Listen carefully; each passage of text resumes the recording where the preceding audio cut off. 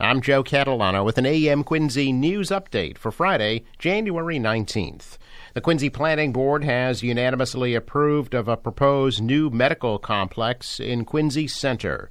The board voted this week to approve Fox Rock Properties plans for a 4-story, 100,000-square-foot building at the site of the former Ross Garage. The new center will be operated by Beth Israel Deaconess Medical Center and offer primary and urgent care, obstetrics, radiology, orthopedics, cardiology, and other services, including cancer infusion.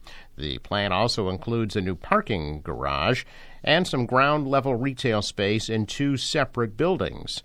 The medical portion of the development would receive a 40-year tax exemption. The development still needs City Council approval. Fox Rock hopes to break ground later this year and have the development completed by the end of 2027. Mayor Thomas Koch says the city of Quincy will sell the office building that it bought on McGrath Highway a little over a year ago to the state. The mayor is asking the city council to approve the sale of 6 to 10 McGrath Highway to the state for $1.8 million, the same amount that it purchased the property for back in December of 2022. Koch bought the building for substance use support groups and AA meetings. Koch used some of the federal pandemic grant money to buy the building. The state wants to buy the building as it prepares to replace the adjacent Quincy District Courthouse and says it needs the property for that project. City Council will vote on the sale of the property at their meeting on Monday night. Braintree police arresting 2 individuals last week, the result of a months-long investigation that also recovered hundreds of pounds of drugs and hundreds of thousands of dollars in cash.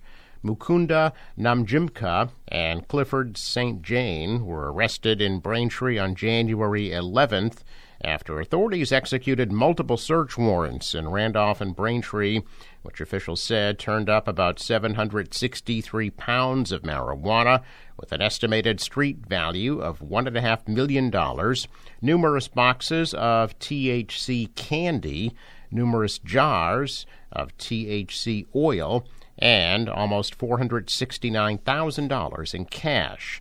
The 37-year-old Najimka from Braintree was arrested and charged with trafficking marijuana over 100 pounds. The 25-year-old St. Jean, also of Braintree, was charged with trafficking. And a third individual, a 34-year-old man, also from Braintree, was issued a summons to appear in court. Both suspects were arraigned in Quincy District Court on January 12th. Najimka pleaded not guilty and was ordered held on $50,000 cash bail. St. Jean pleaded not guilty and was held on $10,000 bail. Both are due back in court on February 14th. Authorities are investigating after they say a puppy was found in a car at the Quincy Adams T station yesterday afternoon. According to transit police, officers found an unattended puppy inside a locked vehicle at about 12:30 yesterday afternoon at the Quincy Adams station. Firefighters were called to the scene to get the car door open. It's unclear how long the dog was in the vehicle. The temperature was 28 degrees at the time. The puppy was turned over to Quincy Animal Control. Its condition is not known. Police say criminal charges will be sought for the owner of the dog pending an investigation. So far, no further information was available. March Forward Quincy says it will hold a rally tomorrow from 1 to 2 on the Hancock Adams Common in Quincy Center in support of reproductive rights. The group says they want to support people in states that have restrictions on reproductive rights. The rally is open to all. Quinn Cycles hosting a memorial ghost bike installation ceremony Monday at 10 a.m. at Hancock Street and Albion Road in North Quincy in memory of Guang Gui Gao, who was struck and killed by a vehicle while riding a bike on September 26. Quinn Cycles will also install a ghost bike on McGrath Highway near the Southern Artery in memory of Wu Li Dane, who was struck by a vehicle while riding a bike in a nearby parking lot. The Atherton Howe PTO's annual Polar Plunge, called Freezin' for a Reason, will be held tomorrow at the Quincy Yacht Club. Registration begins at 9:30. The plunge takes place at 11 a.m. The cost is $25 per plunger. The proceeds benefit the Atherton Howe School. Hot chocolate, baked goods, and prizes will be available. The Quincy Department of Natural Resources Environmental Treasures Program presents a Pine Island Adventure Sunday at 1 o'clock. Participants will visit salt marshes, a small inlet, and a remote island in Blacks Creek.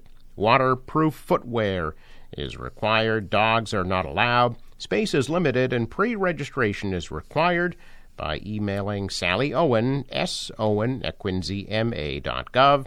The meeting place and tour details will be provided upon registration. A lawyer for Karen Reed yesterday pushed to unseal communication between the Norfolk County DA's office and federal authorities, alleging that the letters portray the DA as the target of a federal investigation.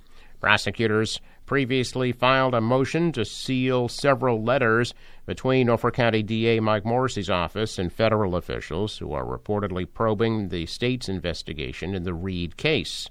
However, lawyers for the Mansfield woman want those letters made publicly accessible. Speaking in court yesterday, defense attorney David Yannetti alleged that the U.S. Attorney's Office for the District of Massachusetts confirmed the existence of an ongoing federal probe while speaking with the defense and prosecutors the day before. Yannetti also suggested federal authorities may soon release information from their investigation to the defense and prosecution. The U.S. Attorney's Office previously declined to publicly confirm or deny the existence of a federal investigation in the Reed case. The Norfolk County DA's office has offered a sharp rebuttal. Josh Levy, acting U.S. Attorney for the District of Massachusetts, wrote a letter to Judge Beverly Canone last week to say that his office does not object to the letter's disclosure. Canone has taken the matter under advisement. Reed is due back in court on February 15th. The MBTA getting an influx of cash for safety, staffing, and infrastructure improvements following a $200 million allocation of funds from the so-called millionaire's tax. State Department of Transportation's Board of Directors approved the transfer of funds at its meeting this week, divvying up a portion of the nearly $477 million of the Fair Share Amendment revenue allocated for transportation needs in fiscal 2024. Passed 2 years ago, the Fair Share Amendment levies an additional 4% surtax on annual income over $1 million. The revenue is intended for investments in education and transportation. As MassDOT's Capital Budget Director Susan Woods explained, $20 million of the Fair Share funding goes to the T Workforce and Safety Reserve to address lingering safety concerns from the Federal Transit Administration's 2022 Safety Management Inspection Plan. The FTA's highly critical report flagged issues with T staffing, safety, and outsized emphasis on capital projects. According to Wood, some of the workforce and safety funding could also be spent on hiring and retention initiatives. Another $180 million would go toward physical structure improvements within the T, including $20 million for the commuter rail, $50 million for bridge, $70 million for station improvements, $30 million for track and signal improvements, $10 million for design on the proposed red-blue connector, a project that would bridge the two subway lines downtown.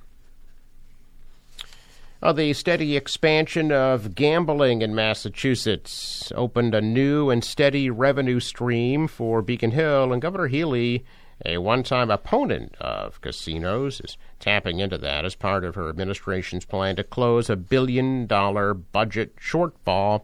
The Gaming Commission this week announced Plainridge Park Casino in Plainville, MGM Springfield, and Encore Boston Harbor in Everett generated a cumulative $103 million in gross gaming revenue in December, enough to produce just more than $29 million in monthly tax revenue for the state.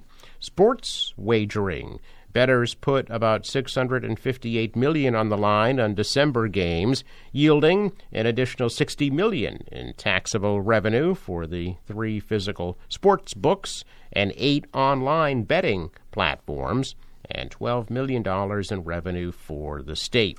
Since casino-style gaming started here in 2015, Massachusetts has raked in $1.6 billion in taxes and assessments from casino operations. Check business news this morning, and stocks soared yesterday. The Dow was up 201, the Nasdaq was up 200, and the S&P added 41. Asian markets advanced. The dollar and the euro both rose, oil at almost $74 a barrel. In sports, the Bruins beat Colorado 5-2. They host the Canadiens tomorrow night at 7 tonight at the Garden. Celtics host the Nuggets at 7:30. The forecast from the National Weather Service. Cloudy with afternoon snow showers and a couple of inches accumulation by nightfall. A high today 30. The snow tapers off this evening, low 19. Cloudy tomorrow, very cold, high only 21 degrees. Sunny on Sunday with a high of 28. And Monday, mostly sunny, high 38. The marine forecast calling for 2-foot waves, north winds at 5 to 10 knots, and a high tide at 6:12 p.m. Sunrise 7:08, set at 4:41. I'm Joe Catalano with an AM Quincy news update for Friday, January 19th.